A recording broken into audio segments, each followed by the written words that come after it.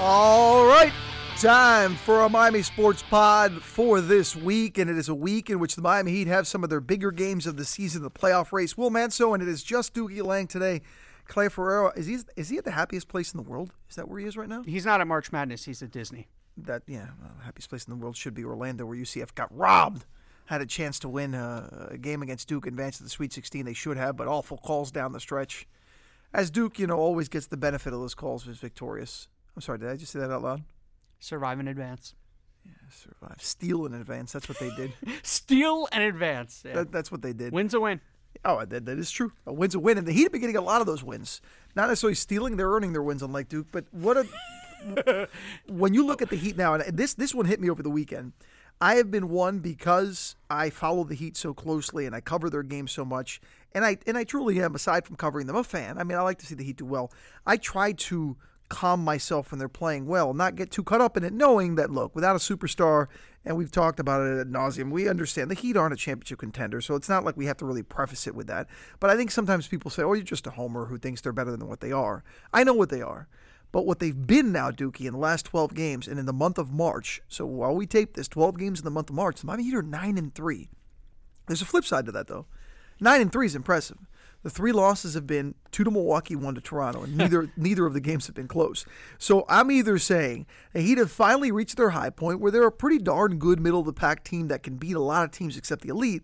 But the problem is, with less than 10 games left in the season, the team that they face in the first round is going to be elite, and they're going to lose badly in the first round, even if they do make the playoffs. So I guess my question is, how do you kind of balance to what you've seen in the Heat in the month of March? Well, let's look at both sides of that equation, okay? Let's start with the positive.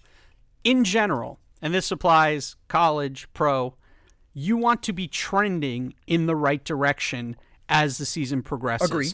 It often takes a coach several months to figure out how to best operate their team. Especially with this kind of roster. And a lot of times, teams have to deal with injuries throughout the year. They have to deal with poor play. There's a lot to deal with for a coach till the middle of the season, end of the season, where a coach goes, okay, I know this team. Mm-hmm. I know the rotation I want. I know where I want the ball in given situations. I know what defense I want to play in given situations. And I think, and I actually texted you this morning about it because it was something I was thinking about.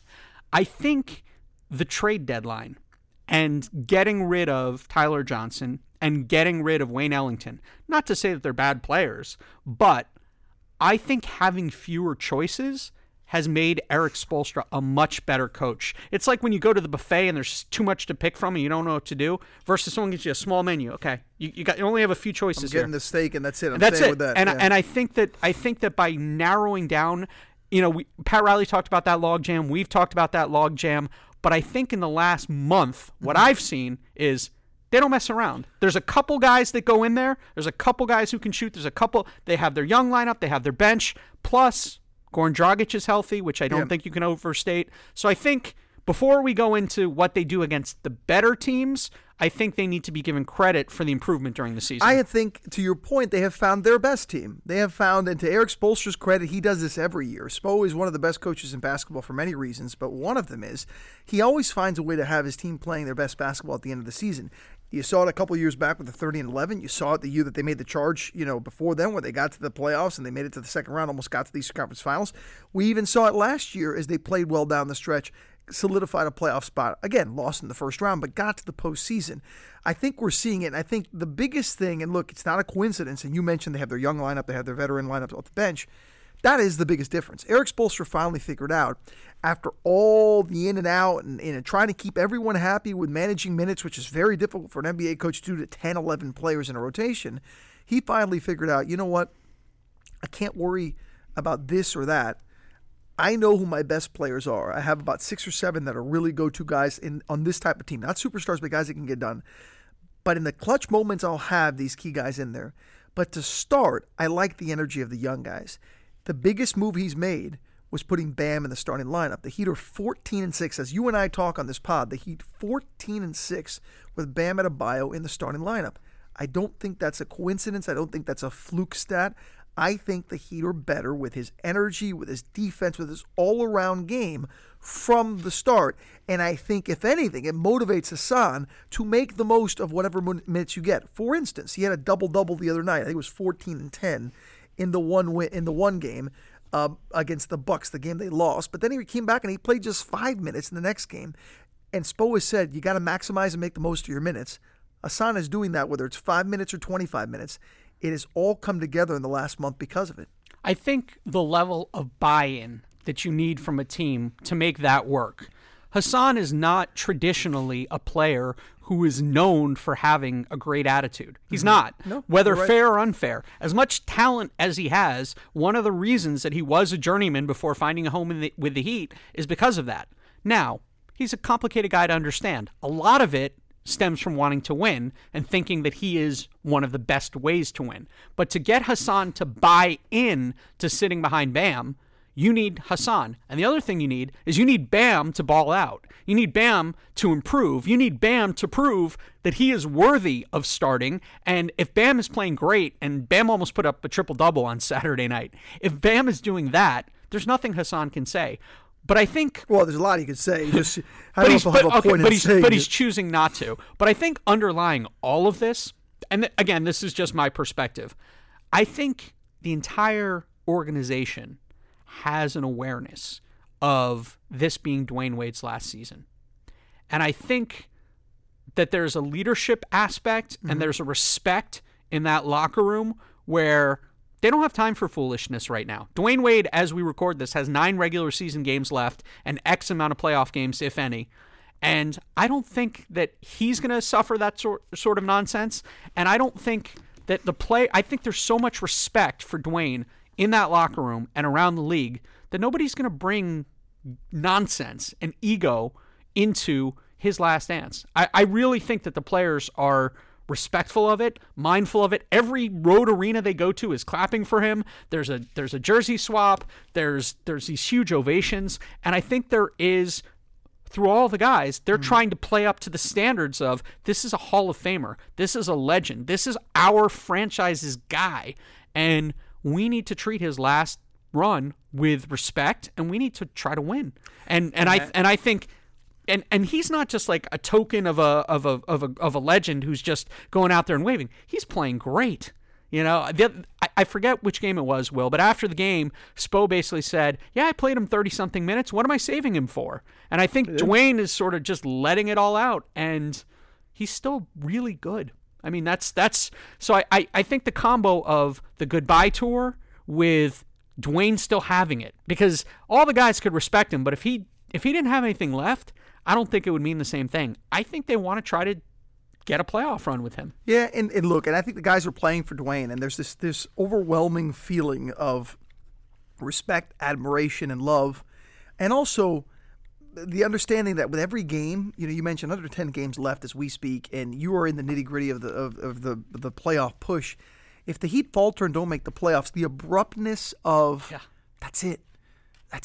Dwayne's done. That's his incredible Hall of Fame career, the greatest player of all time, and Heat history is done.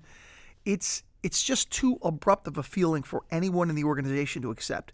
We all know he's retiring. We all know this is it. But the finality of the playoffs is different. That's where Dwayne made himself, right? I mean, it's funny, we talk during the NCAA tournament we're talking. And NCAA tournament is when Dwayne first came in the big moments. That's like, you know, your championship-type moments. We first saw Dwayne, the triple-double against Kentucky. Then he comes to the Heat. Within a year or two, he's having these clutch moments. And by year 3, he's winning 4. He's winning championships. You could see it. That Kentucky game, if you're old enough to remember that Kentucky game in the NCAA tournament, playing for Marquette, who wasn't, now Marquette is a well-respected, well-known basketball team. It's all because of Dwayne Wade. Nobody knew who Marquette was. Nobody knew who Dwayne Wade was. They knew who Kentucky was, and they knew what a triple-double was. And that performance, he showed it right there. And that was like the seeds of everything that we've seen here in Miami. And when you see it now, I think the players, to a man, they've said, I've heard Dion mention it many times, and I think Spo says it, you know, I'm just trying to savor this and enjoy. They want this for Dwayne. And what's been fun about this run, you know, we talked about the young guys moments ago, is that Dwayne is playing great basketball. I mean, Dwayne is is having those moments, not forced. He's making spin moves at the basket. He had a dunk the other day, a one-handed throw down off a great pass. You see him getting loose balls and diving to the ground. I mean, Dwayne is playing more now than he did at times during the Big Three era. Remember the whole maintenance plan? And they, and we see it a lot now with great teams like Golden State. They just, you're just kind of coasting to the playoffs. I get that standards are different, but it's incredible that Dwayne, outside of the birth of his daughter and missing those games when he went away for her birth, Dwayne has missed one game. And he's missed in Memphis. Remember in Memphis he apologized because he needed a night off. I mean, he's been playing every game at a high level. By the way, speaking of high level, our sponsor today, Vera Motors. When you spend your hard-earned money on a car, go to a place with a reputation. I promise you there's no business in the state of Florida with a better reputation than Vera Motors. Vera Cadillac Buick GMC Pembroke Pines. The Vera family's been serving South Florida for 60 years. For the best deal in South Florida, the best service, Vera Cadillac Buick GMC. Vera Cadillac Buick GMC, 300 South University Drive, 3 miles north of the stadium, Pembroke Pines. Which brings me to the next point, Dookie. Is the Heat in position to make the playoffs? I don't think anything has changed from the idea that the Heat are going to lose in the first round. I would love to sit here and be a homer and to point to reasons why I think the Heat can make noise against a Milwaukee or Toronto or Philly. But we're not going to kid ourselves and do that, right? I mean, if they win a game or two in the playoffs, it's probably more than anyone expects them to. I think most people on the outside expect that if they make the playoffs, they're getting swept. You just hope you have that one moment with Dwayne at home in, like I say, a game 3 when they come back and he has a great performance. And maybe if you lost a game 4, it was a close game. Sort of, I hate to say, like last year's playoffs against Philly, Dwayne single-handedly won you a game and almost won you a second game against an ascending Sixers team. It's one of those things where sports are such a cutthroat, black and white, win or lose type business. But I think one of the meaningful things of this playoff push, and you referenced the Big Three era. The thing about the Big Three era is the Heat didn't care about where they were seated.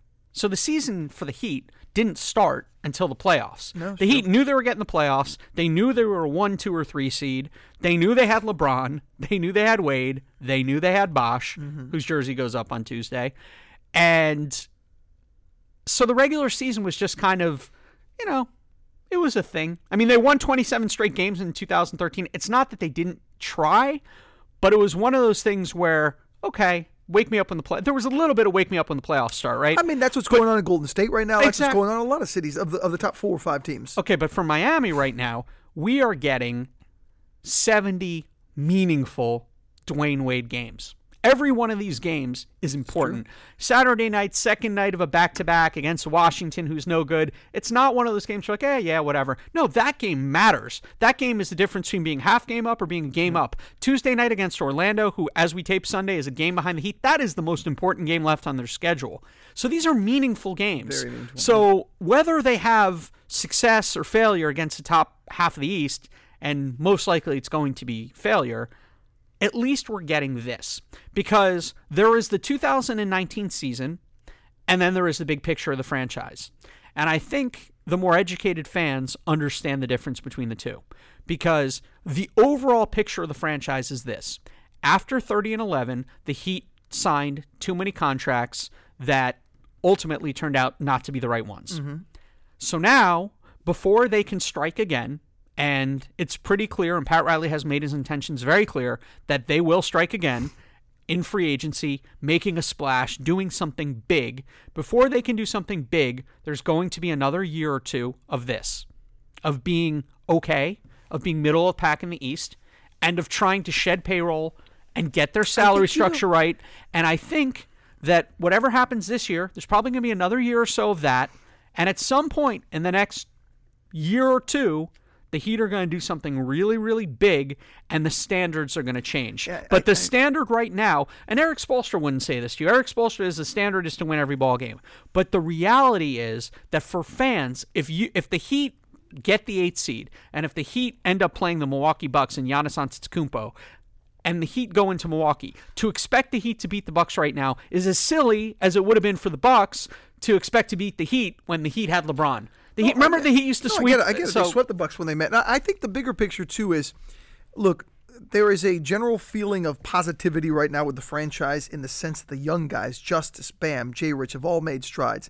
Early in the season, it was J. Rich, right? Or Jay Rich he's becoming a go-to guy. He's leveled off a bit because I think that was unfair to think he's going to be the go-to guy. But when you're struggling and you're not having much to look up early in the season, you look for any positive. Jay Rich was a positive early. Then Goran goes down for 3 months, and Justice all of a sudden just takes that point guard role, and he's the positive. And now in the last month, Bam has taken the starting center job, and he's the positive. Derrick Jones Jr. in between all of that with high-flying dunks has been the other positive. So when you look at the biggest thing of this season is Dwayne, always.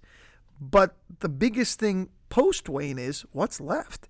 And when you look at what's left, the young guys developing this year is a big step moving forward. Because let me tell you something, there's going to be a hard reality coming next year, no matter who the Heat draft, if they end up not making the playoffs and they get lucky and they get a top 10 pick in the lottery, or they even get lucky and they get a higher pick, or whether they're in their teens, or it seems they're going to be picking somewhere in that range.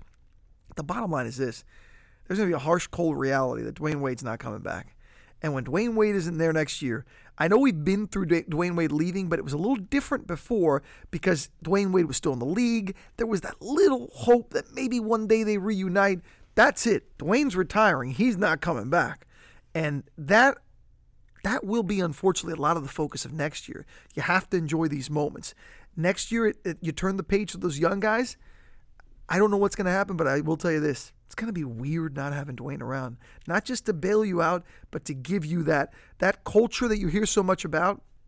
Dwayne epitomizes that. Him and UD. And if UD goes ahead and moves forward too and he retires, my goodness, the Heat of the face of the Heat franchise for the first time in 15, 16, 17 years will not include Dwayne Wade and Udonis Haslem. That's a weird thought. The Miami Dolphins still haven't really recovered from Dan Marino retiring. They haven't. It's true. My first year of the league was my first year in the league. Marino's last year of the league was my first year at Channel 10. That was 20 years ago. And I remember that last year. And I remember all the craziness at the end where Dan was talking about playing somewhere else. He ended up retiring. And, you were sad. You knew that it was over and the community was kind of down about it. But, you figured, okay, we're going to find somebody else. 20 years later, they're still looking. And you know what? 20 years from now, he may still be looking for the next Dwayne Wade. You just don't know how things turn out. Doesn't mean they won't be competitive or a solid team at that time, but Dwayne was the starting force to bring a championship and eventually 3 championships, and you need to have that big piece before you get the other pieces. And we don't know when that or if that will come anytime soon again. The Miami Hurricanes in 2001, they had that huge run, the 80s, the 90s, they had that great team. Still waiting. I mean, my point is these things are just not guaranteed. Dwayne Wade's don't fall out of the sky very often. Right. And so I think it's very unfair. I think we preemptively should structure it to say it is unfair, no matter how much promise a Justice Winslow shows, no matter how much Josh Richardson flashes, no matter how much potential Bam Adebayo has, no matter how cool it is when Derrick Jones dunks.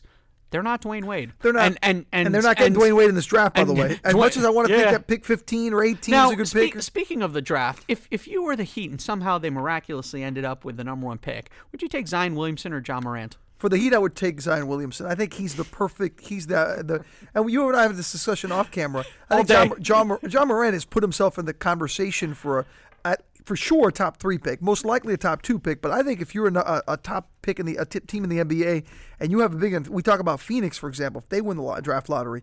But I think you got to look at Morant. The guy is the ideal NBA player. You look at the players that have made the most noise. You look at a Luka. You look at the impact he's made over DeAndre Ayton. You look at those guys. Size and strength is great, athletic ability, but the ability to do it all in the game now is a value thing. John Morant's going to be a superstar and a top 2 pick. Could very well be the first pick. But I think, to me, Zion Williamson belongs in a New York, in a major market, in a Chicago. Like, that's where Zion Williamson belongs. Because I think initially, I really do, Zion will probably struggle a bit in the NBA. When I say struggle, I think he's going to come in and be a 26-10 guy in the NBA. This NBA is just it's not a forgiving league. Let me tell you, the amount of guys and the bodies and the strength and the athleticism he'll face night in and night out. But I think that star power, that name and that charisma that he has, such a likable star personality, belongs in a big market. So, look, the Heat aren't getting Zion Williamson. Let's just be honest. Probably not. They're not getting Zion. By the way, nobody's passing on him in this draft. There is not an NBA GM who could survive passing on Zion Williamson. No, I mean that's because silly. I mean, people pass on players every year. There, you could. Yeah, that's true. There are people who pass on Michael Jordan. You and I had this conversation. Is Zion Williamson better than Luka Doncic? I don't know. I would take Luka right now over Zion Williamson, but Zion Williamson could end up being a superstar. But there were people that are saying, how the heck did anybody pass on Luka Doncic in this draft? Yeah, that was a mistake. But DeAndre Ayton's turned a nice player for Phoenix. Trae Young has been phenomenal now for the Hawks. The bottom line is this: Ja Morant, Zion Williamson, RJ Barrett, those guys are probably going to be, in the next 10 years, 3 of the top 10 players in the league. This draft reminds me, we mentioned Dwayne Wade, just to kind of tie it all together. This upcoming NBA draft reminds me a lot of the LeBron, Dwayne, Bosh. I don't think this is draft. a Michael Jordan, Sam Bowie type of conversation. I think this is like this is a really, really good top That's of the why draft. when people talk about this draft that just passed, they talk about, oh, can you believe they gave up Luka? Yeah, I loved Luka from the start. I would have loved Luka. Luka comes to town this week, by the way. But Trae Young has been phenomenal in the second half of the season. He's right on Luka's heels, Rookie of the Year talk. And DeAndre Ayton, while he's not the sexiest pick in the NBA, is not really about big men as much anymore. He's putting up 16 and 10 or 18 and 10. I mean, those aren't exactly bad numbers for a rookie in the NBA. So I think that, we have this conversation. The reality is, if we have a conversation 365 days from now, Zion Williamson is probably going to be a very productive player as rookie year. Ja Morant's going to be a productive player. RJ Barrett. I don't think any of this will matter. I just think it's the fit on a franchise. But there's no doubt that star power-wise, Zion comes with that cachet. He comes with the name and the charisma that I think would be great in a big market. So we tallied off there into the Zion conversation, which brings us to the best. There's no comparison to our sponsor today, Vera Motors. When you spend your hard-earned money on a car, go to a place with a reputation. I promise you there's no business in the state of Florida with a better reputation than Vera Motors. Vera Cadillac Buick GMC Pembroke Pines. The Vera family has been serving South Florida for 60 years. For the best deal in South Florida, the best service, Vera Cadillac Buick GMC. Vera Cadillac Buick GMC, 300 South University Drive, 3 miles north of the stadium, Pembroke Pines. Finish your thought on the Heat. You mentioned the big week, Luka in town Thursday, the Chris Bosh retirement ceremony Tuesday, a trip to the Knicks, who could be Zion's home next year, over the weekend, some games against Boston the following week. This is the stretch run of not only Dwayne's career, but of the Heat in their playoff push. Now that they are 9-3 in March, now that they seem to have the rotation fixed, now that Spo seems to have an idea of the units he likes to start and close, you think the Heat's a playoff team?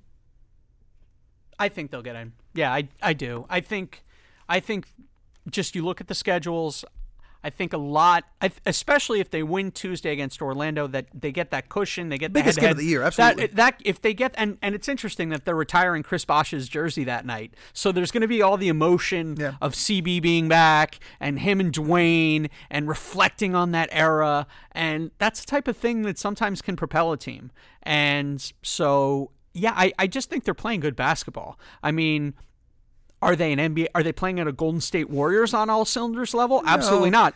But they are playing on a Miami Heat on all cylinders level. This is the best they've played. Best I could put it. Here's how the best I could put it. And I think you'll agree.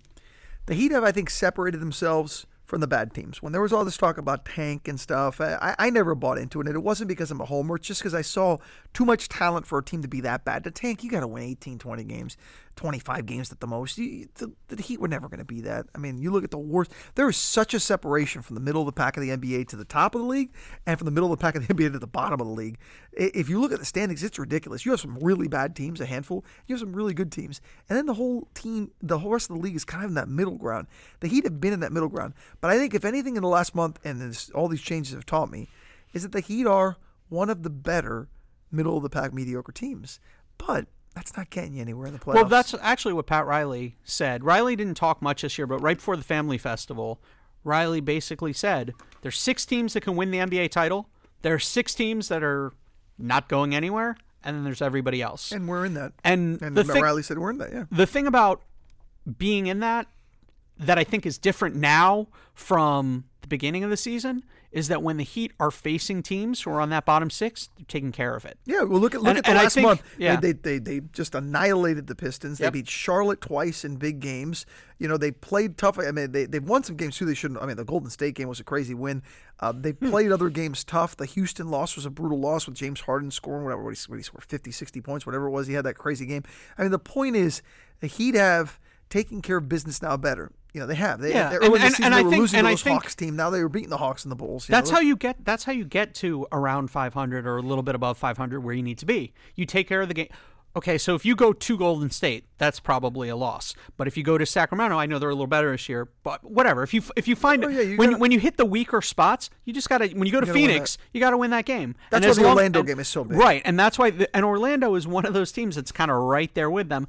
It's concerning because Orlando tends to play them so well usually for whatever reason, but this is the type of game where if you're going to be a playoff team, you got to beat Orlando at home when you retire Chris Bosh's jersey. And so as long as they can take care of that game, I feel good too. Yeah, I now if they lose that game, all bets are off, and then you just start enjoying Dwayne and whatever it may be. But I think for this team, given the way they started, given some of their inconsistencies, given some of their injuries, like you said, given some of their growth, I think you would have to say that the team is trending in the right direction. And I think the pivot point was the trade deadline. Because I think the team was meandering. I think the team was cluttered. I think there were flashes of development, but it never coincided. So Bam was never playing well at the same time that Josh was playing well. But all of a sudden, once they cleared up just a little bit of room on that bench, I feel like it just started working. And the question is, next year, before they're able to add a superstar, and make no mistake, they're going to try to add a superstar, can the young players who have shown those flashes flash at the same time? Because if they can do that, if they stop becoming flashes and they start becoming just how they play, if Bam is just a good starting big who can bring the ball up, who can pass, who can finish near the back, if that's who he is, if Josh becomes a consistent scorer, if Justice plays that sort of unconventional point guard position, if Derek Jones is that high, if that becomes their identity rather than just sort of peak moments, then the Heat have a pretty darn good foundation from which to go from the middle of the pack to a better team. Then you just need to add superstar and that's it. I think that's what, as we wrap this up, I think the reality is this. The Heat, if anything, this year, they've given us two things. Number one is Dwayne's last dance, and has been enjoyable. The Golden State buzzer beater, all the great scenes on visiting arenas, opponents' arenas with the fans waiting in the autographs, the jersey exchanges. There have been a lot of cool moments, and there will be more. There will be, hopefully into the postseason, there will be more Dwayne emotion. But the improvement within of other guys as well, the young guys we mentioned, it's about as good of a Heat season as you could have expected with this roster. Anyone that expected more was probably fooling themselves, and anyone that expected a tanking team, I think equally was probably fooling themselves. In the end, enjoy the final week or two of Dwayne as far as the regular season. Hopefully we get to have some fun and have that push into the postseason. But the Miami Heat right now, I think we can all agree, no matter where you think they're going, playing their best basketball of the season in the month of March, 9-3 to start the month, and right in the playoff race.